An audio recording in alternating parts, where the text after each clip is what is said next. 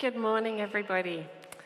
What a privilege to be here with you for this last week of our Or in August sermon series. For those of you who don't know me, my name is Sarah Seabrook, and I am on the staff team here at HTC. And we are going to just dive into today's passage right now and get our feet in there. So we will be reading from Philippians chapter 2, verse 12 to 18. It's going to come up on the screen. Therefore, my dear friends, as you have always obeyed, not only in my presence, but now much more in my absence, continue to work out your salvation with fear and trembling. For it is God who works in you to will and to act in order to fulfill his good purpose. Do everything without grumbling or arguing, so that you may become blameless and pure, children of God without fault in a warped and crooked generation. Then you will shine among them like stars in the sky as you hold firmly to the word of life. Wow, the summer holidays are already over and schools are finally going back. My husband David and I have 3 primary school-aged daughters, and over the summer I've noticed that everything we have planned for our children to be involved in was subconsciously trying to meet some unspoken, acceptable children's activities checkbox. As we planned out the weeks, I was internally scoring anything we got them involved with, such as, if it was educational, I got 10 points. If it was cultural, 9 points. If it was adventurous, 9 points. Memory making, 8 points. Relationship building, 7 points. Developing a physical skill, 7 points. Developing anything else that could be believed to be a skill at a stretch, for example, clown camp, 6 points. Encouraging self-play and sibling rivalry problem solving, 5 points. Keeping them out of trouble and out of our offices, 3 points. Watching copious amounts of Disney movies, negative 10 points. We did manage to stay in the positive scores for the first 5 weeks of the break, but as of late, our go-to was pretty much those last 2 lifesavers, which got us in the position of watching Johnny Depp play Willy Wonka in Charlie and the Chocolate Factory last week. For those of you who have never watched this film, I don't think I'm exaggerating when I say that the first half of the movie is about getting hold of the much-coveted golden ticket. Children and adults from every nationality, every socio-economic background, every age and stage, they were all determined to get hold of one of these golden tickets that would give them access to the paradise of Wonka's Chocolate Factory. And as I watched, I found myself relating to something that I had believed for the longest time as a young Christian. The unintentional idea that our salvation is frozen into one earnest prayer spoken at a moment of deep spiritual conviction and clarity, and that when we give our lives to Jesus, when we repent of our sin, when we recognize our true hopelessness and our broken state, and we ask him to forgive us and wash us clean and reestablish a relationship with God the Father, then the work of salvation is done. In this passage, Paul is challenging this common but limited perspective. Yes, by God's grace, we do have a moment of clarifying truth that we come face to face with when we confront our sinfulness and the magnitude of our need for God and his forgiveness and the stark recognition of the cost that he paid when he died for us. But then many of us get up off of our knees and we continue life as per usual. If we're honest, for many of us, the only lasting impact of that moment is the assurance that when we die, we will be welcomed into heaven because we have our Jesus ticket. Something like the golden ticket from Willy Wonka's chocolate factory. So this idea that Paul is raising here of continuing to work out your salvation, it feels quite unnerving. Is it not already worked out? Look, here's my ticket. John 3:16, God so loved the world that he gave Jesus to die for us. What he's saying here is that we need to work out the implications of our salvation in our day-to-day lives. We are still, by the Spirit, to put to death that mindset of the body, the sinful patterns that we keep falling into. But how? In verse 12, Paul commands us to work out our salvation with fear and with trembling. Now, fear, this isn't the fear that we have when we think that somebody is stalking us when we walk down a dark, deserted alleyway, or the fear that we might experience in the pit of our stomachs when we notice a strange lump under our arm. Rather, this is the awe-filled reverence of the all-powerful God. Exactly the fear that Rory referenced a couple of weeks ago. According to Proverbs 9:10, the fear of the Lord is the beginning of all wisdom.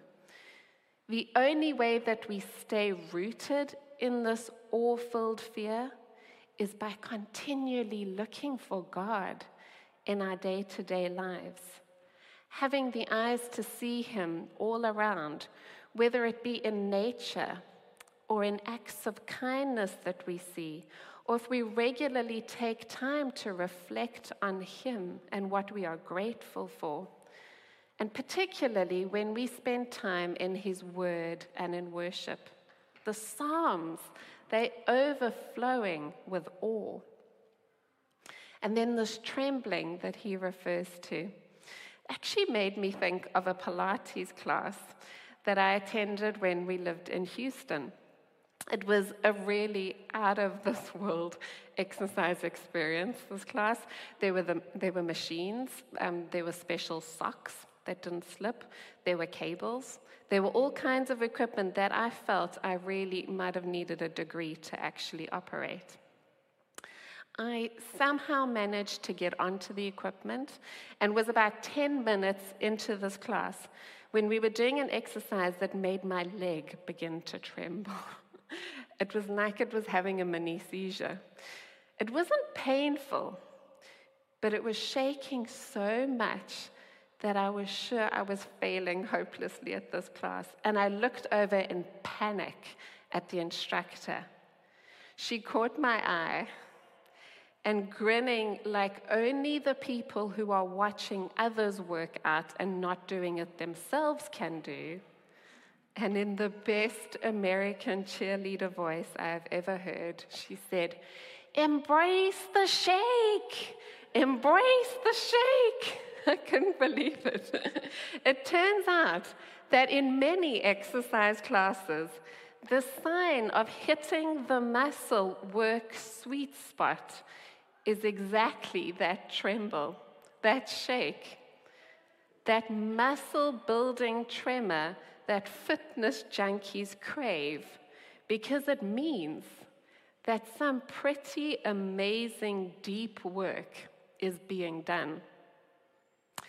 Now, I doubt that Paul had the Pilates torture machine in mind when he penned these words, but we know that he was very familiar with hard physical work and its many benefits. In multiple instances in his letters, he talks about the strenuous work of being a focused athlete And he was very familiar with partnering with God's work in human lives in ways that were uncomfortable, were disruptive, were exhausting, to the point of trembling. Helpfully, Paul, just before these verses, had just given us the example of someone who did this really well. This was the way of Jesus. In fact, at the start of verse 12, he wants us to look back at Jesus as our model. The passage that we just read starts with the words, therefore. And something we are often reminded of when we read the Bible is that whenever we see a therefore, we look and ask what it is there for. So we look back over the preceding verses, verse 5 to 11 of chapter 2, and this is the model that Paul wants us to copy. It says there, in your relationships with one another, have the same mindset as Christ Jesus, who, being in the very nature God, did not consider equality with God something to be used to his own advantage. Rather, he made himself nothing by taking the very nature of a servant, being made in human likeness. And being found in appearance as a man, he humbled himself by being obedient to death, even death on a cross. Do we think that took any fear and trembling on his part?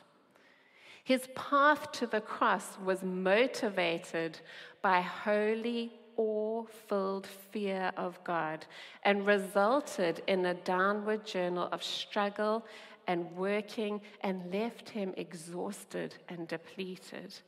His humbling journey is the ultimate example of this command. But then we read in verse 9 to 11, it says, therefore God exalted him to the highest place and gave him the name that is above every name, that at the name of Jesus every knee shall bow in heaven and earth and under the earth, and every tongue confess that Jesus Christ is Lord, to the glory of God. And here is the beautiful mystery that God wants to work alongside us as we continue to work out our salvation, both in awe and reverence, as well as with very center of our core shaking work, that he will work in you to will and to act according to fulfill his good purpose. And what is that purpose? If you were here last week or got to listen to Ed's talk, he spoke of our need that is deeper than even we ourselves realize.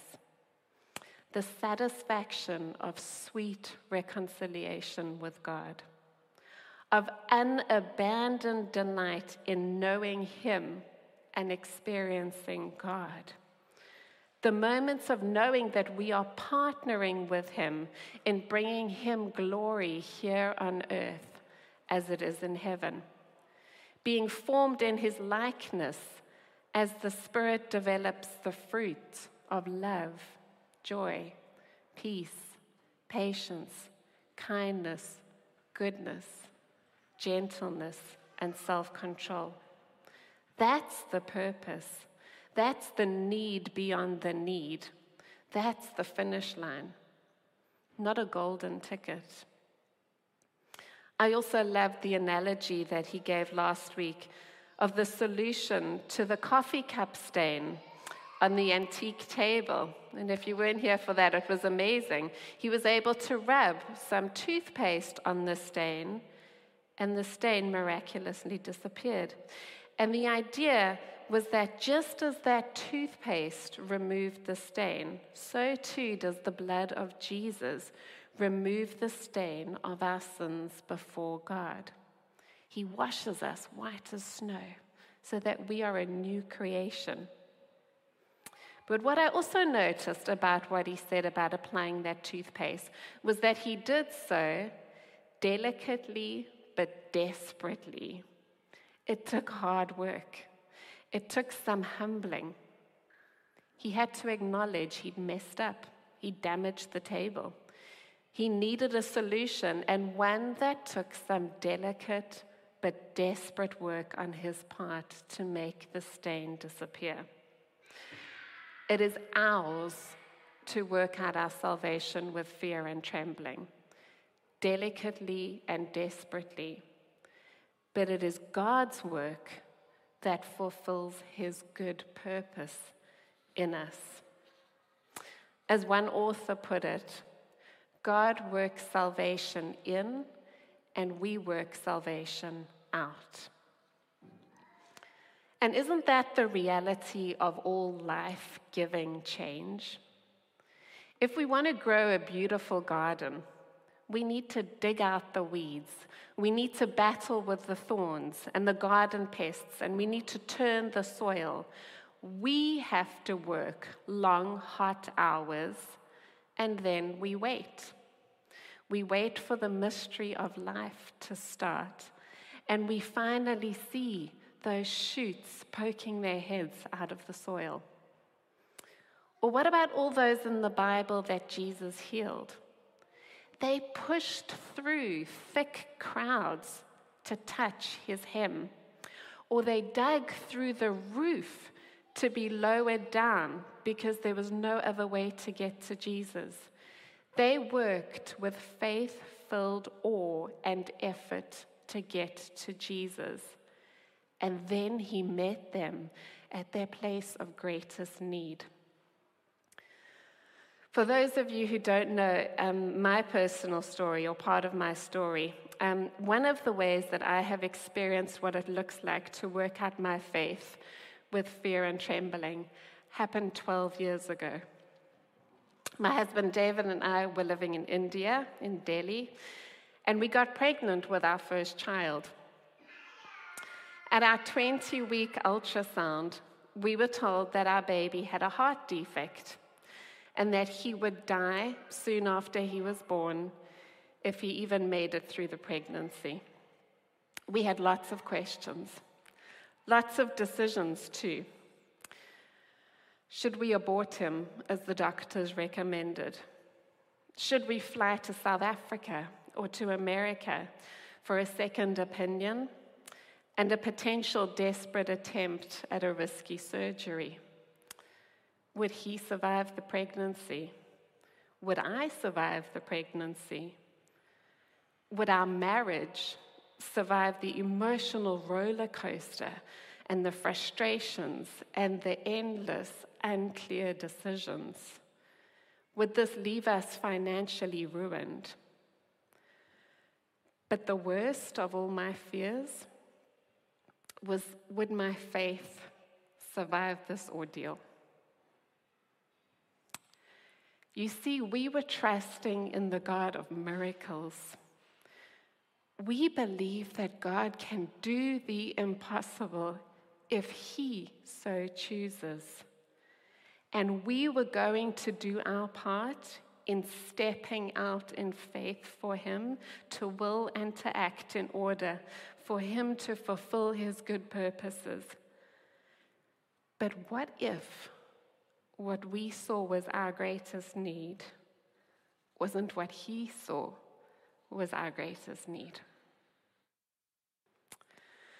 The 6 months that followed were the greatest working out of my faith that I've ever experienced.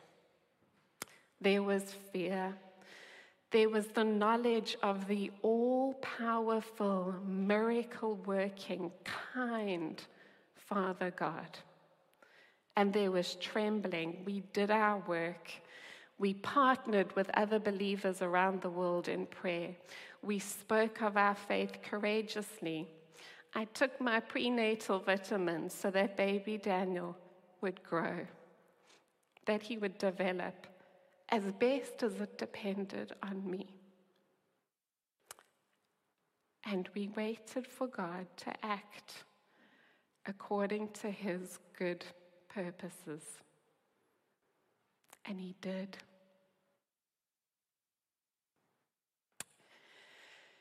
He didn't heal our baby.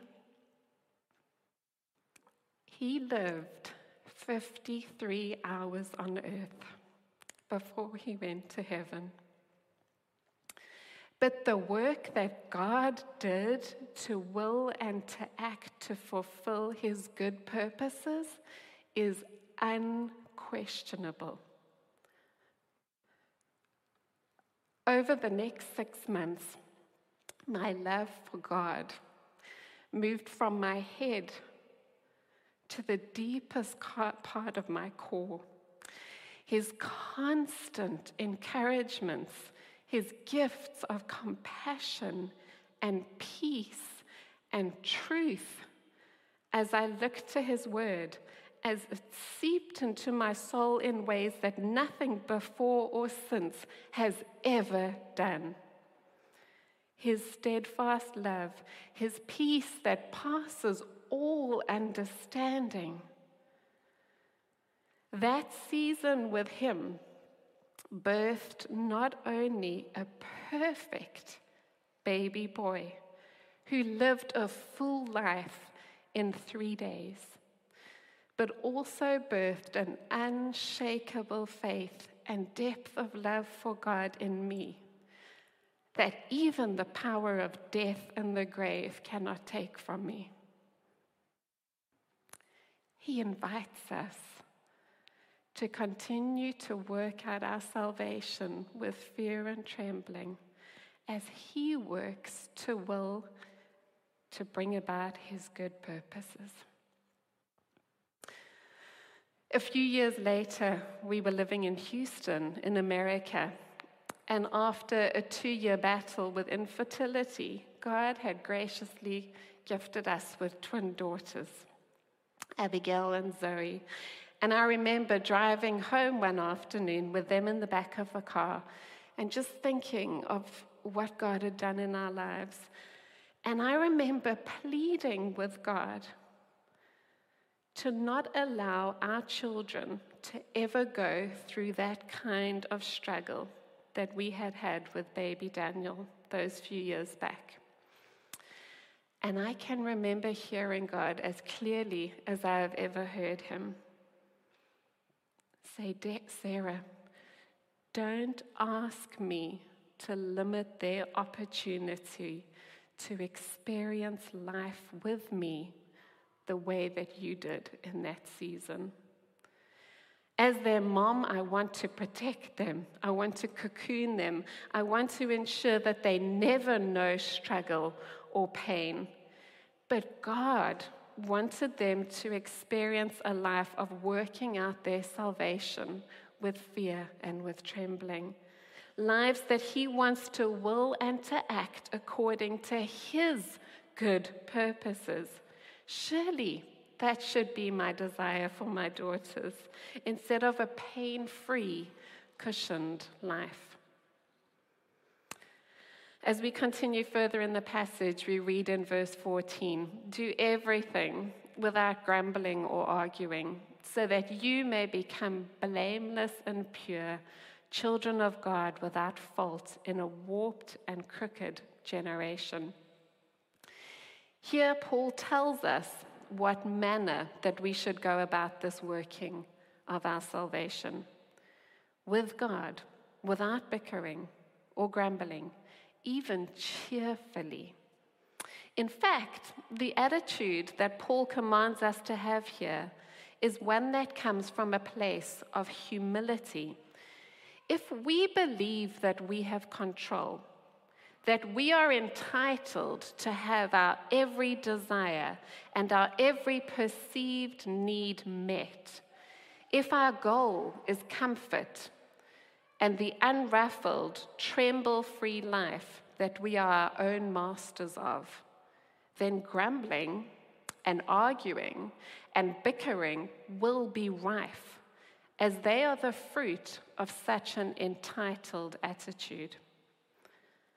However, when our hearts shift to a place of true humility like Jesus was, of true deference to God's will being done here on earth as it is in heaven, in my job, in my family, in my friendships, and in my areas of temptation, then we can truly be cheerfully hopeful and content and carriers of that peace that passes understanding that is so foreign in our control-obsessed world.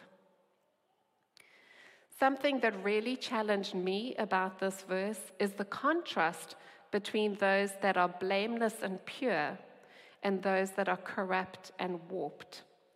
And the thing that differentiates them, it's not good deeds, and it's not theological qualifications, but it's rather that those who are blameless and pure are those that do everything without grumbling and arguing.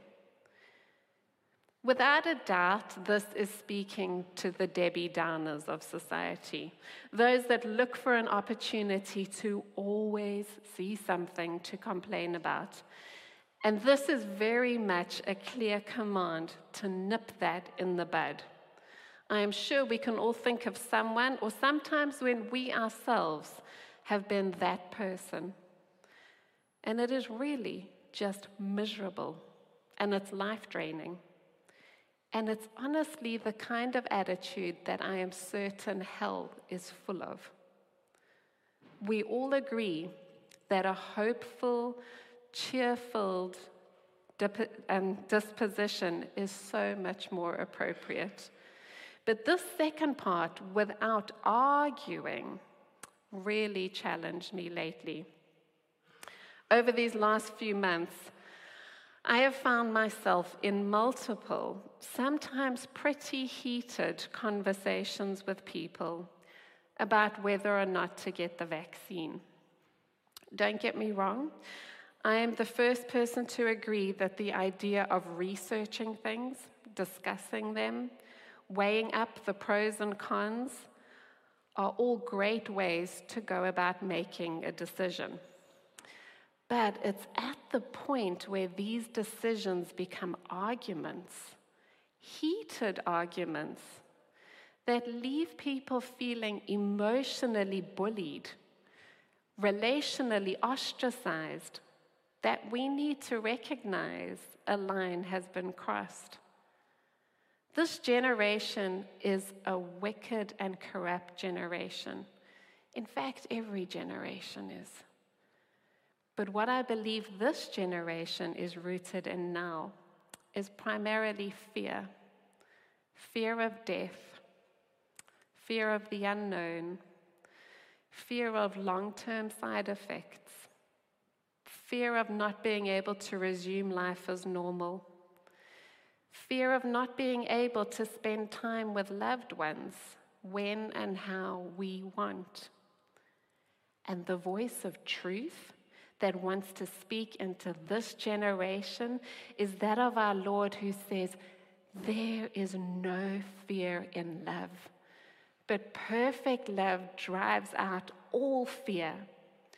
The reaction of the crooked and warped generation is one that wants to heighten our fears. It uses social media and false news and sometimes even outright lies to win arguments, to intensify fear, to widen our divide. Whereas the voice of the pure and of the blameless is one of unity, of demonstrating perfect love in a way that doesn't divide, but rather unites and supports and understands and walks alongside those who are reacting in fear, even if we disagree with their decision.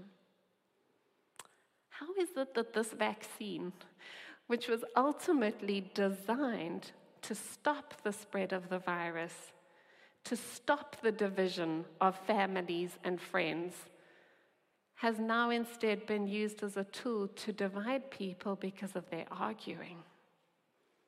Whether it's debates around the vaccine or around politics or around the pros and cons of private schooling, are we as followers of Christ defined first and foremost by being cheerful givers and receivers of unconditional grace and love and unity?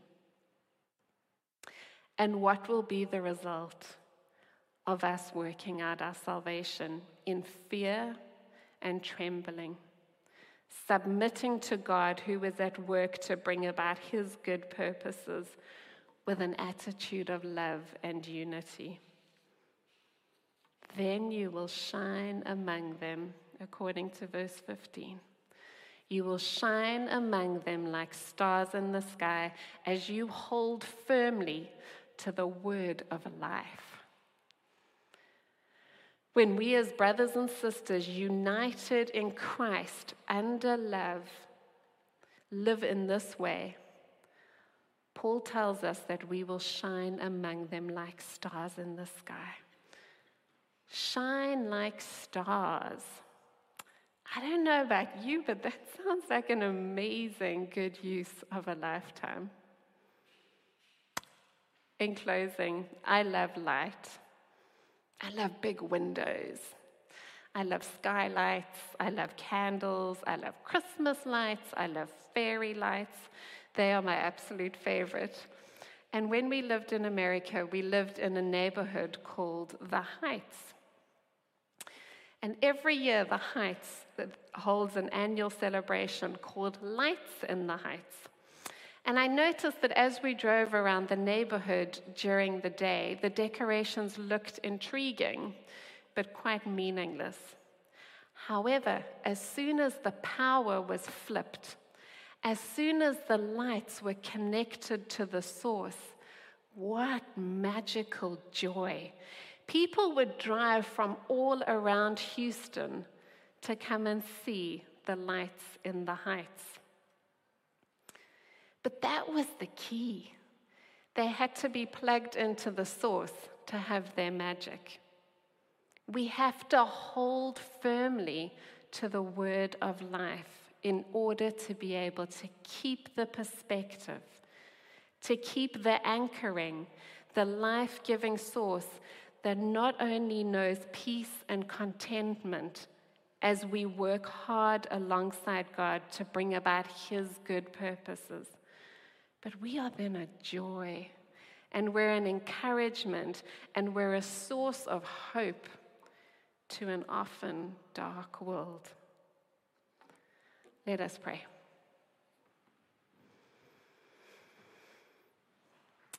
Father God, we thank you. I thank you for your faithfulness in working alongside of us. This absolute journey of working out our salvation with fear and trembling. God, we thank you that your purposes are good. We thank you that you understand us even better than we understand ourselves, and that your heart for us is good.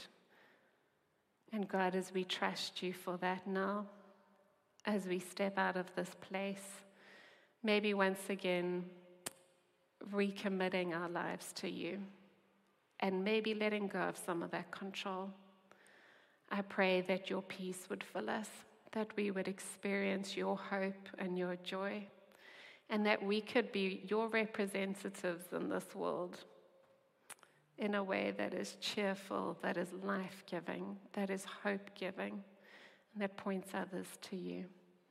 We thank you for this life. We thank you that you desire to walk it with us. In the precious name of Jesus, amen.